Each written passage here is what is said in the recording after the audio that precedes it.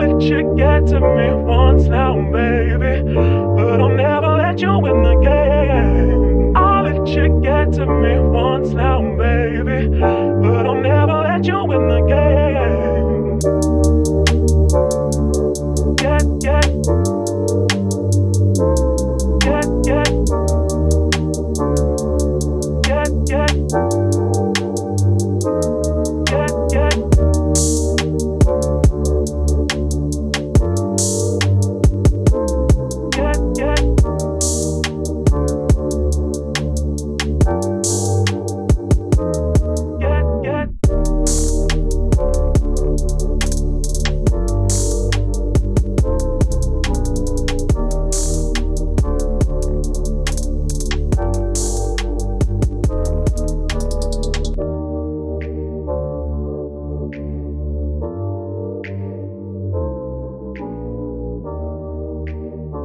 What's popping, and welcome back to the Advice from Hannah show. I'm your host, Hannah Guzman. This is season 3, episode 175. What's good? We're almost to 200. I'm beyond excited, beyond stoked. But, I've got some announcements to make. I have some announcements to make this week, and it is that we are now on YouTube. So go ahead to www.youtube.com and search Advice from Hannah. Subscribe to my YouTube channel so you can be up to date with the latest content that I have over there. It has been a journey. Every Friday for the next couple of weeks, I am hosting a segment with Dwania and Doreen of Canadian Small Business and The Smart Woman. Every Friday, we are live 6 p.m. Eastern Standard Time, Women Winning Friday. That is my new segment that I have on YouTube. So go ahead, check it out. I would love for you guys to tally your way over there. I know y'all be following some YouTubers. So now I'm officially on YouTube. So don't forget to subscribe to my channel. There, I said it in that way. However, how is everybody? How are you doing? Season 3, 175th episode. Last week we had Angie on the mic. I hope y'all enjoyed this episode. I did it with a lot of love. It has been wild, wild west over here in my end. If I begin to tell you all everything that has gone wrong in my life, this would be like a 3-hour episode. I'm going to need more wine, and we're just going to be on here boo-hooing about everything. But I'm going to choose to look at the bright side. But I also have a complaint. And since you all listen to me, I like to think you would care about my complaint, because whenever I complain to somebody else, nobody listens. Or maybe you'll just turn this off. I don't know.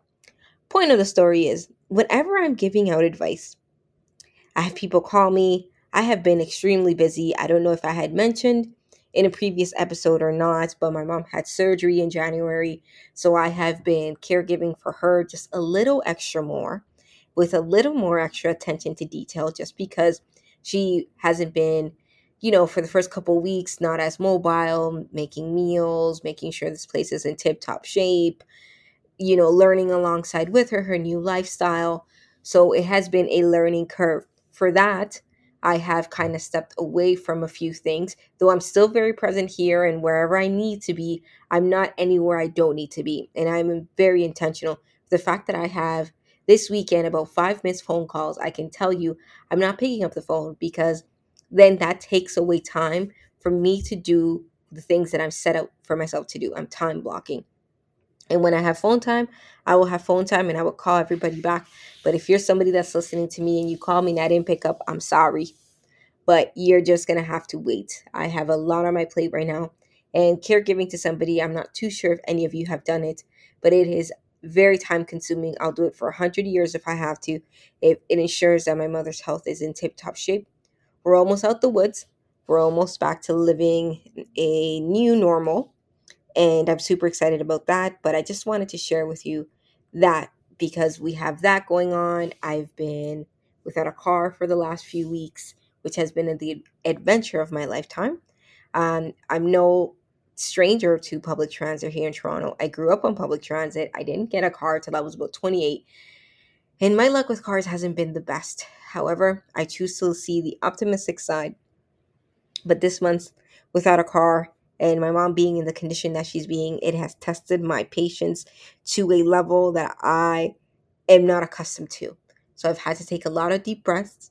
I had to really focus and zone in because now, my commute driving to work was 30, 45 minutes. Now we're looking at an hour and 15 there, an hour and 45 back. So I'm sitting there on the bus and it's not like I can, tape an episode or do a Wisdom Wednesday or go on a live and connect with people because I have like the weirdest and people smell on the bus. Y'all, if you're in Toronto, if you're anywhere and you just take public transit, personal hygiene is so important.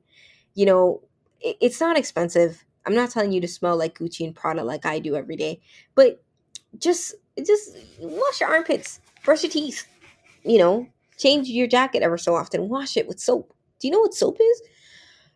The amount of strong scents I've had to deal with in the morning in the last couple of weeks have been unreal, y'all. Unreal. Like I sit there and I wonder if you smell this bad next to me, what does your bedroom smell like? Your towel. Do you wash your towel? Do you change your sheets once a week? Like I don't understand how people live. I'm very confused. I may not be the cutest, but I never smell bad. Like I am obsessed with scent. I have deodorant in my bag. When I'm driving, I have deodorant in my car. I have spray in my car. I always have like multiple chapsticks everywhere. I have gum. My hair is always like it's cleanliness, people. Cleanliness. It's just you could tell how stressed out I am about the cleanliness thing. And I know I sound privileged right now. I do. I do. I can understand. I am in full privilege mode right now. At least I have a method of transportation that for $3.25 I can get to and from work and make money. I'm well aware of this. And they smell. They just smell. There's nothing else I can tell you, but they smell. And it's winter. So if you're wearing a parka, it's like minus 15, minus 20 degrees in Toronto. It is Brick City. And if I can tell you smell bad while you're wearing a winter jacket, there's something wrong. There's something seriously wrong in your life. And I really hope that you see Jesus in a bar of soap. I really do. That is my first rant. Y'all, make sure if you're an Advice from Hannah listener and you're listening to me right now, wear some damn soap. Just soap. I don't even care if it's Ivory Fresh. At this point, you think I should be handing out soaps at the subway? Maybe some people would think it's offensive. They probably would think it's offensive if I start handing out soap. But I feel like some of y'all need it. Shoot. Smelling like all kinds of shades of smell. Like all layers of smell. All up in my business. And then like there's no like personal space. Oh my God. However, it is a cheap way to get around and it's reliable. I have an app. There's an app. The app tells me what time I stand there and it comes at that time. Like I have no issues with it in that sense of it's reliable, it comes on time, and it keeps your costs very low. Excellent for somebody at any point of their life, but I just don't like it. I just don't. And I don't feel like I should be penalized. I really hope that by the time I tape another episode, that I'm driving.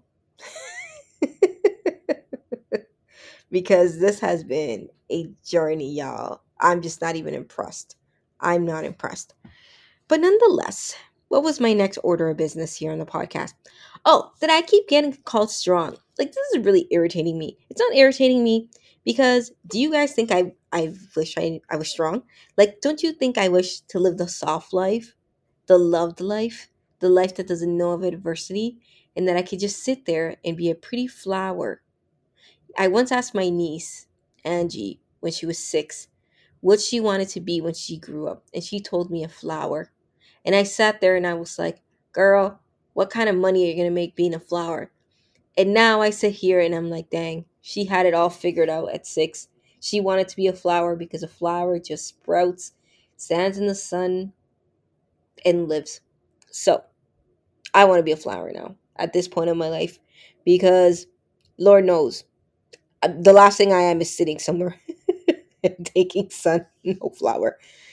But yeah, I don't know where I was. Where was my thought process? Where was I?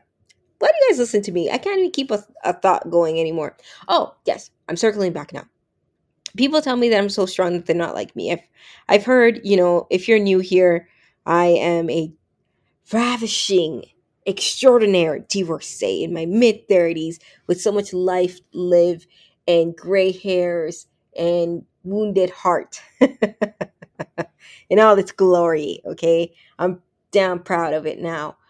However, the approach that I take to things, the level of demand that I have of myself, and the output that people in my inner circle puts into me needs to meet what I put out. Let me explain this to you. I don't do mediocre. I don't. If you're my friend, if you're my family, I go full throttle for you. You text me, I answer you back in three minutes. You call me, I know I just said I missed a whole bunch of people's phone calls, but if you are somebody that I consider in my close friend group or in my heart, I pick up that phone call each and every single time. And I tell you, yo, right now I'm busy, but I'm going to get back to you. Everybody else can wait.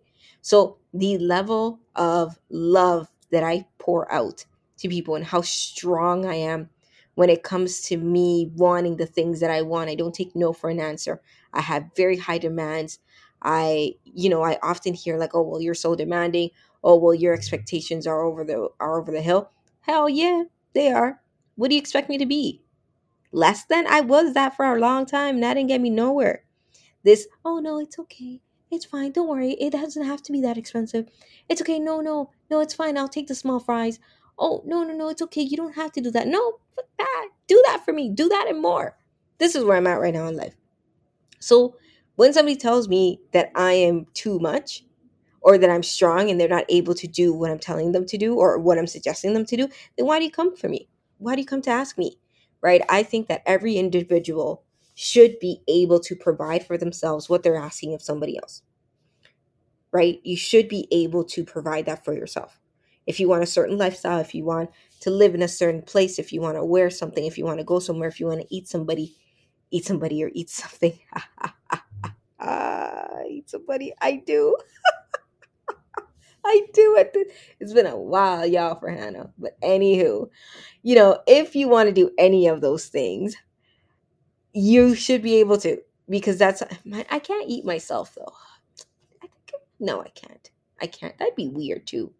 Anyways, so I may edit that out of the episode. I don't know. Now I'm like, I talked about the S word with my listeners. Y'all, Hannah has needs and they're not being met at all in any aspect when it comes to that. Like, where are all y'all at? I don't know. I don't know. Am I that intimidating? I think so.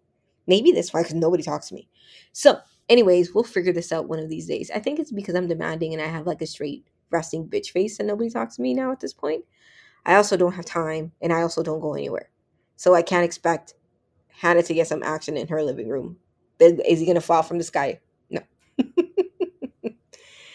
Anywho, but you can't be asking, like, I can't be asking that of anybody if I'm not willing to do it for them either, right? But in that case, we're going to talk about that in another episode one of these days. I've never talked about sexual intimacy on my podcast, and I haven't touched this subject for a specific reason. It's an idea that I have in my head, and I will never talk about it on the show taped. That's a clue. But my ideas take a while to cook.